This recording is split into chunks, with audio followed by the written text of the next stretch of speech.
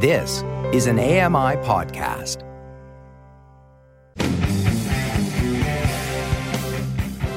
Welcome to the Triple Vision Podcast, your window into the past, present, and future of blindness in Canada.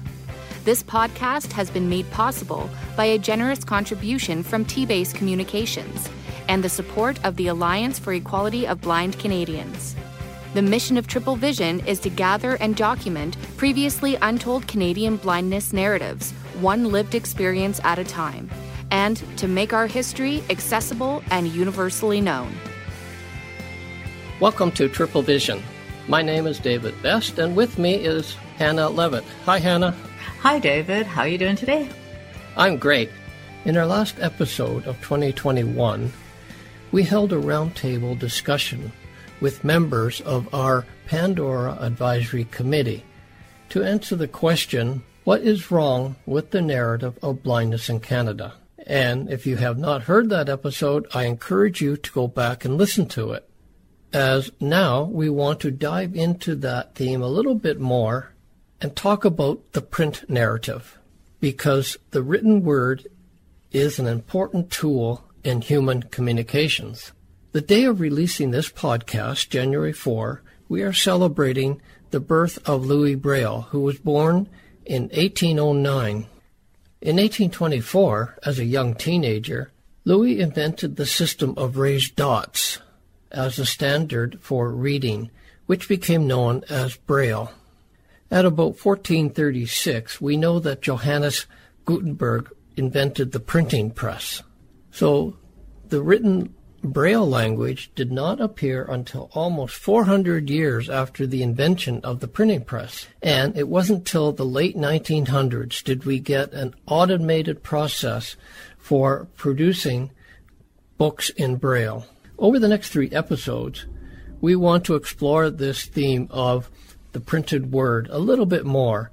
And we'll start by looking at the history of library services for print-disabled people. So we'll be asking the question, when it comes to library services, do blind people in Canada get the same level of library service access as their sighted peers? To start us off on this journey, we have Jane Beaumont with us today, who is the CNIB archivist and past chair of the National Board of Directors. Jane is an experienced librarian and archivist working several years in the nonprofit management industry. Jane led a project where she and her colleagues documented the CNIB library services, and it was launched in 2018 to celebrate the 100th birthday of the CNIB. This is a special online exhibit, and you can see that material if you go to the World Wide Web at www.thatallmayread.ca. So, Jane, can you take us back to the early days, even before the CNIB library, and tell us a little bit about a fellow named Bert Robinson, who started the very first free library for the blind and who was blind himself? Sure. When we started talking about the centenary for CNIB in 2018, I was amazed to find that the library had existed long before CNIB, and that also that CNIB had a treasure trove of archives and artifacts dating back over 100 years. And so it all began with Bert Robinson, and he was the first blind graduate of a Canadian university.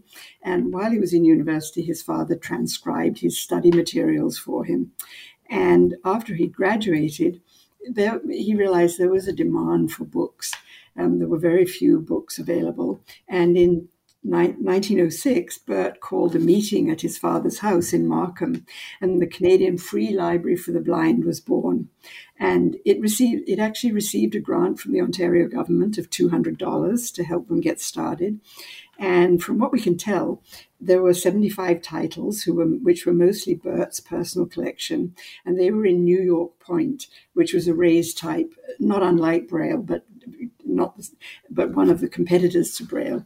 And there were 26 members of the library at the start. And Bert was quite an interesting and remarkable person, I believe. And he was also on the school board. And he went one day to meet a new teacher at the local school called Marion. And they quite quickly became engaged. So he was obviously very taken with her. And he persuaded her to quit her job and join him in running the library. And she was sighted, so she also used to read books to Bert so he could transcribe and print them. And in our CNIB archives, we've even got some photographs of Marion surrounded by huge Braille books, packing big bags for the post office to take for delivery to the library users. So was there anyone else involved, or was that a pretty solo effort on Bert's part? It was a solo effort at the start with Marion, but he had a board right from the beginning. So he had a few blind users of the library who constituted his board. And the saddest part of this story is that Bert died in 1908. We think from typhoid after a trip to Toronto, and that could have been the end of the library. But Marion picked up the torch and persuaded the board to continue the library. She said she would manage the library if they would raise money to pay her salary and maintain the collection. And in 1911, they actually moved the library to the western branch of the Toronto Public Library. But money was always a problem. And the board really weren't raising enough money to pay Marion a living wage. And she had a child as well, so it mattered. And things came to a head in about 1913. Over the business of paying her a living wage. And she resigned. She had to go. She went to work at the Toronto Public Library because she just needed to have a decent job. And Sherman Swift, who was a blind member of the library board, took over. And it's quite interesting that she was being paid about, I think, $500 a year. He was immediately paid around $1,000 a year. And 50 years later, she gave a speech in which she said for the rest of her life, she was an advocate of equal pay for equal work, and probably an early feminist. But Sherman Swift stayed with the library. He stayed actually for more than 30 years until he died. And to me, he's a hero because he was a huge influence in the provision of Braille and the provision of library services to people with vision loss. So time went by and the library started to circulate more than books. It was providing Braille paper, Braille stylus, slates, playing cards. And for some, it was a lifeline. It was a huge lifeline to people who lived in remote areas. And free postage for the blind was already well established, so that helped with the distribution of books. Books were a rare commodity, and really there was very few opportunities for people with vision loss. The Canadian Free Library for the Blind was that seed that grew into the CNIB, which was founded in 1918. By 1917, war-blinded veterans were coming back to CAT from Europe and were finding there were very few services. And adding to that, the Halifax explosion, which suddenly increased the urgency to find solutions and it was a huge thing in raising public awareness for the plight of the blind. And the board of the library, who were already providing ancillary services such as Braille training, moved very quickly to establish and incorporate the CNIB in March 1918. So the CNIB was founded thanks to the 7 people, I think, who were probably all on the library board prior to this. 3 of them were blinded, and 2 of them were blinded by other means. I think Bert decided that library books and textbooks were really extremely important for our education. Yes. And as you described, set up the first free library. So why do you think CNIB Library Services is an important operation for blind Canadians? Well, the library was amalgamated into the new CNIB in 1919, and ever since it's led the way internationally and in Canada in advocating for the right to read, equal access to information, and the development of library services for the blind. And when you say, why was it so important? I guess I'm a librarian, and to me, libraries are important to everybody. And for people who are blind or partially sighted, it was the only source in Canada, other than a few educational ones. So for 100 years, CNIB as a charity provided library services that were available to others through publicly funded libraries. So the CNIB library was important in the same way that public libraries are important to the rest of the population. The important part of this is that it was a charity that was providing library service, and the rest of us I'm sighted, the rest of us were receiving our library services from a publicly funded organizations. So it's worth me going on and talking a little bit about some of the barriers, and only a small fraction of published material is available in alternate formats, and that includes Braille and audio primarily in the early days. But one of the barriers to creating more alternate format material has been copyright. Rights holders use copyright to protect their intellectual property from unauthorized reproduction. So the CNIB library had to obtain permission from publishers for every title they wanted to produce. And with their limited resources, it wasn't very many titles compared with the mass of printed material available to the rest of us.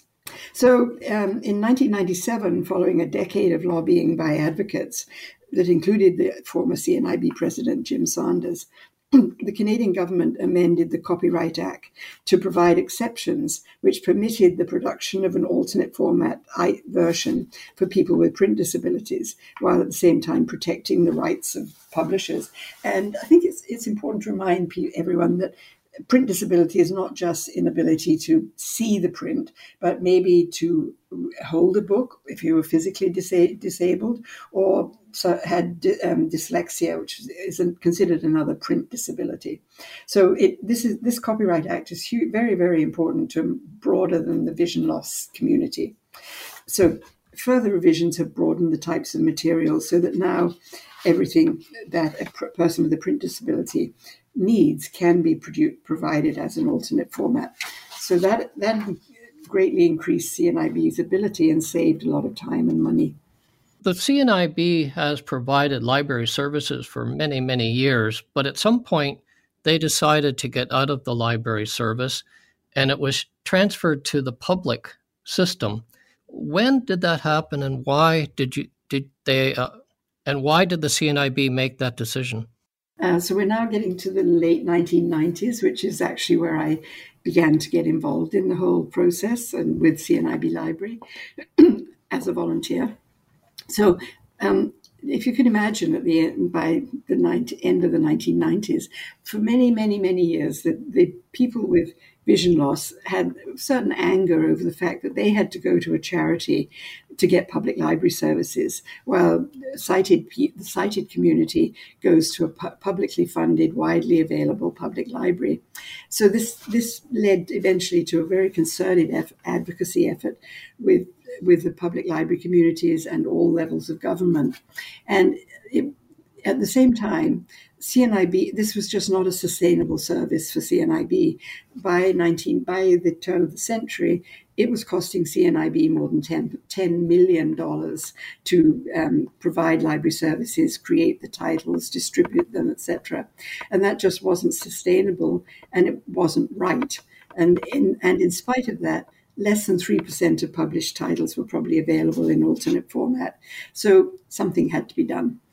And at the same time, the cost and the convergence of emerging technologies helped to drive that decision and make it easier, because the advances in the tools for creation of new titles, audio, text-to-speech, Braille, and also the advances in tools for storage and delivery of digital versions were actually making it easier for CNIB, but at the same time, they were not going to be able to keep up with the technology and the cost of that technology. So that was really the driver for CNIB getting out of the library business, coupled with, as I've said before, that a charity should not be providing a service that the rest of the community gets from public funds.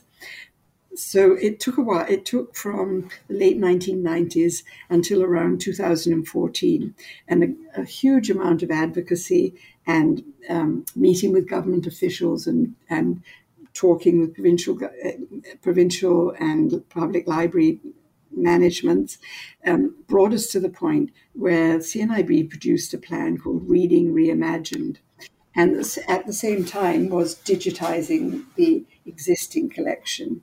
So today, thanks to the large public libraries and the provincial libraries, we have what's called CELA, the Centre for Equitable Library Access, and that's owned, funded, and operated by a consortium of the large libraries and the provinces. So they distribute alternate format books. They manage national licenses for online services such as Bookshare, and for licenses for ebooks and newspapers and magazines. So it's important to understand that CELA is independent, has its own board, and is owned by the library community. It's not owned by CNIB, but CNIB is the beneficiary in being a contractor to them. So the work that used to be done with CNIB's charitable dollars and is now paid for by CELA, and CNIB is a contractor to CELA. Does that make sense? Yes, that's a great explanation, actually. Yes. Okay. I think more important, or as important with CELA, is that they provide training and support for member libraries so that frontline staff in the libraries can provide appropriate services and support library users. And for the first time, people with print disabilities and sight loss can go to their local public library and receive services alongside their family and friends. Now, many CELA users only deal directly with CELA, but even if they do that, they've been to the public library and they have their local public library card, which is an important part of being part of the reading community. I think it's worth mentioning, so internationally, after CELA, in 2016, Canada signed an international treaty known as the Marrakesh Treaty, and that facilitates cross-border sharing of alternate format books and is reducing duplication and again broadening the amount of titles that are available. We don't know the percentage of material that's accessible now, but it's important to recognize that accessible is different from what CELA contracts to create.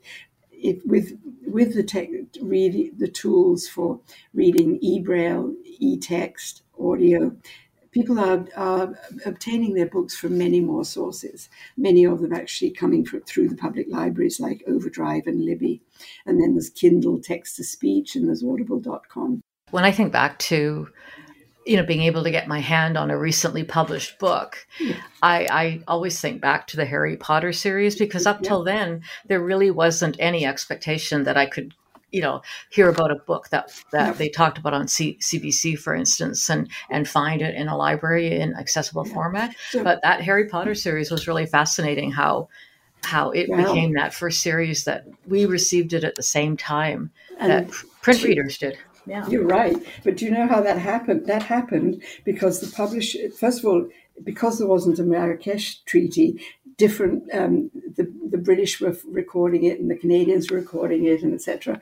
But even more than that, at the CNIB library, there was an amazing volunteer who we were able to get the Harry Potter text ahead of time, and she worked for days on end to get that book ready for the publication day. But Harry Potter was probably one of the first really huge efforts to get a book out at the same time. And as you're quite right, it very rarely happened. So, in closing, I think the future is very bright. There are digital creation. The more that is produced and created digitally, we call it born digital, the easier it is for users and CELA and everybody else to create the different versions of alternate formats that people want. And then there are so many ways to receive that electronic copy now, so that that is very bright. That future is good. The other important part, I think, is agreements between the publishers and the distributors of these digital materials to allow CELA to take the original digital version and put DAISY around it, or massage it in ways that make it easier for people with vision loss, with a whole lot less intervention, as titles are born digital and conform to these standards. So I hope you'd agree that the future is bright. Thanks very much, Jane. That was great.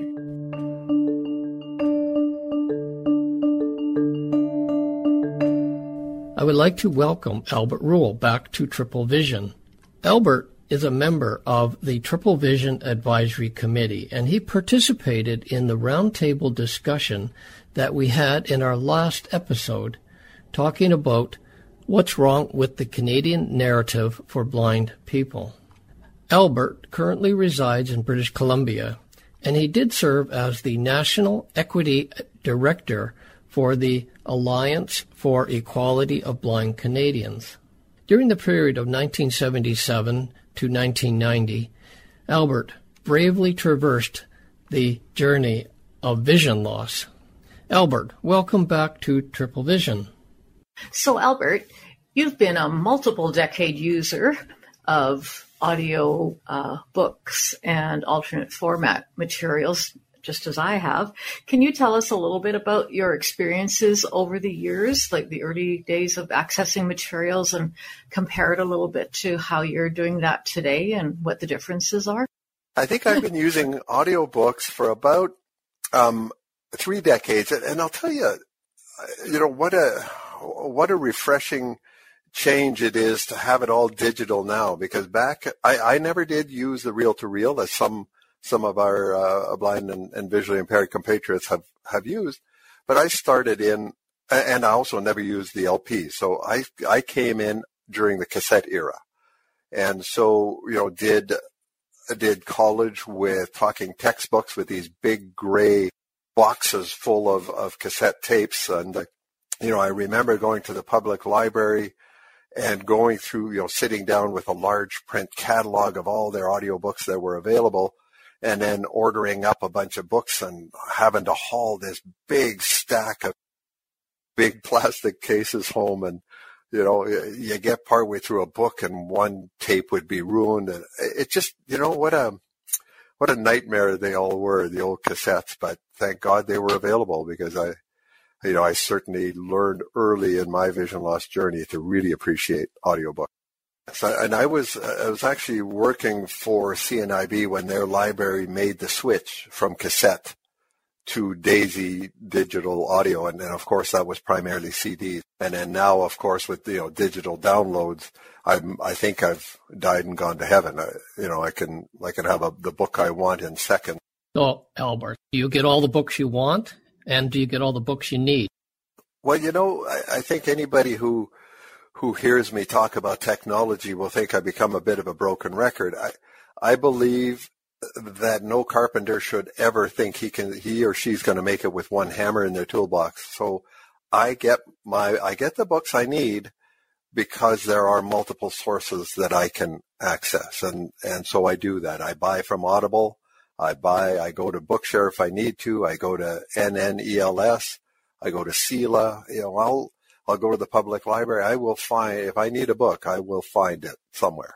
So today, what kind of technologies do you use that help you to read the books that you want? Well, again, I'm not stuck in one place. I use my phone primarily. My iPhone is my go-to technology for most things, and so it certainly is for audiobooks. But within that, I have several audiobook apps. So Dolphin Easy Reader, so that I can access CELA. I'm a big proponent of Voice Dream Reader, but I also have the Google Play Books app, and some of those kinds of things. I also have a Victor Reader Stream, which I quite like, and so will use it. And then the Google Speaker and the Amazon Speaker, I use them for podcasts, but I haven't yet started to use them for audiobook, but I do certainly advocate every chance I get to CELA Library that I hope that in time they will be able to alter their platform so that we can get audiobooks through a Google Speaker. Do you see yourself getting books in the future in these same ways, or do you have some kind of a vision for the future in terms of accessing printed matter?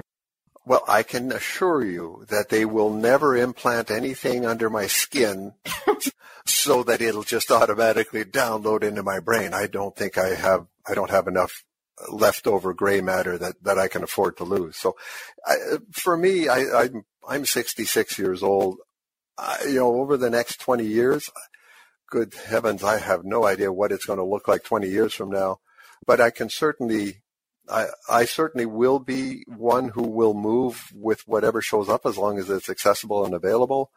But there's always going to be a device in my hand, and there's always going to be an earplug, an earbud in my ear, for privacy. But no, I don't see I think there's just going to be a lot of nuance changes, refinement to what we currently have. But the hands-free environment, that's certainly what I see going to happen a lot more in the future. We're not going to have to pull the machine out of our pocket or touch it. We're going to be able to speak to our device. So do you see the future changing in such a way that our access to library services will be no different than our sighted peers? I'm certainly seeing some of that now.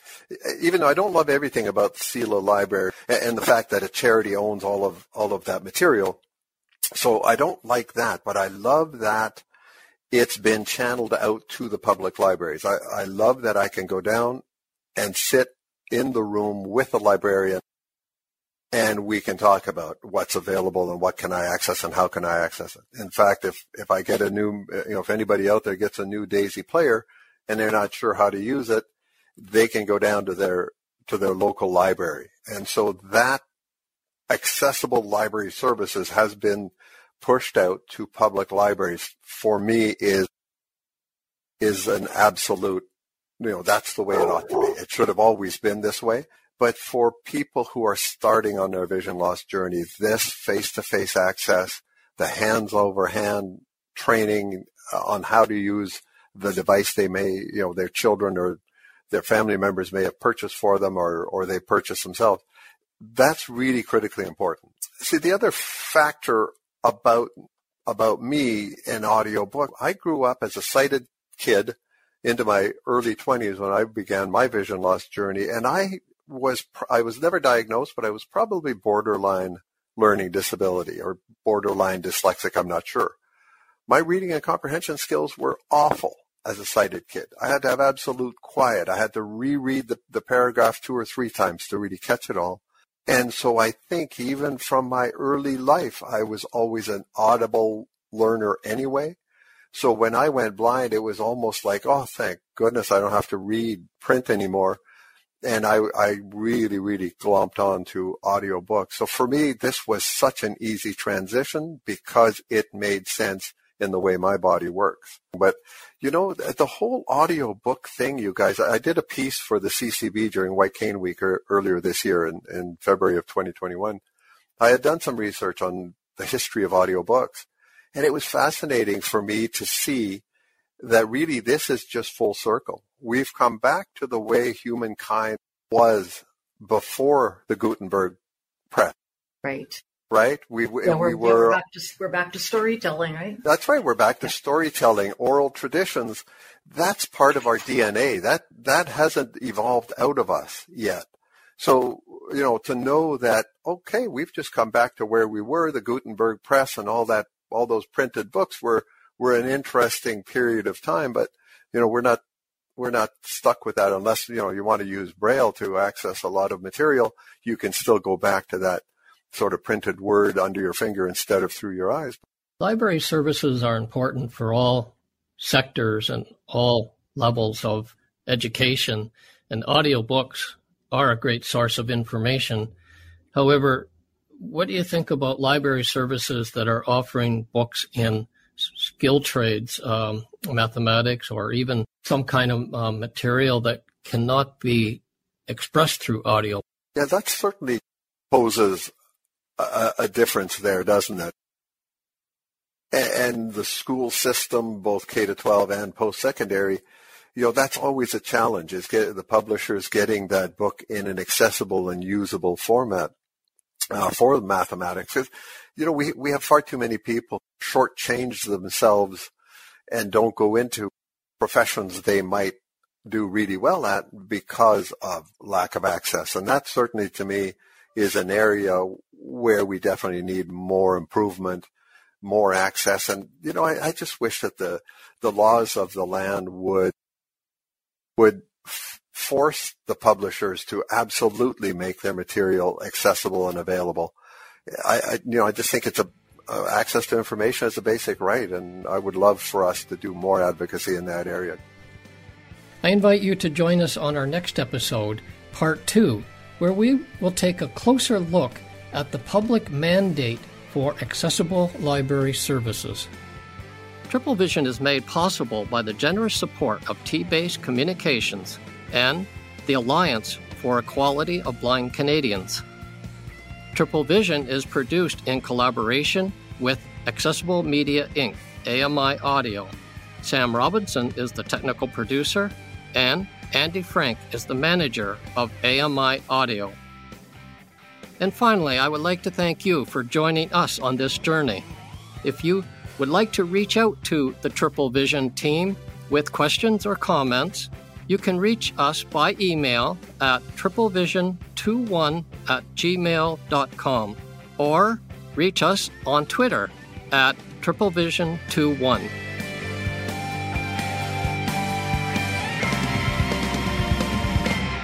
Hello, I'm Hannah Taus. And I'm Laura Kirker.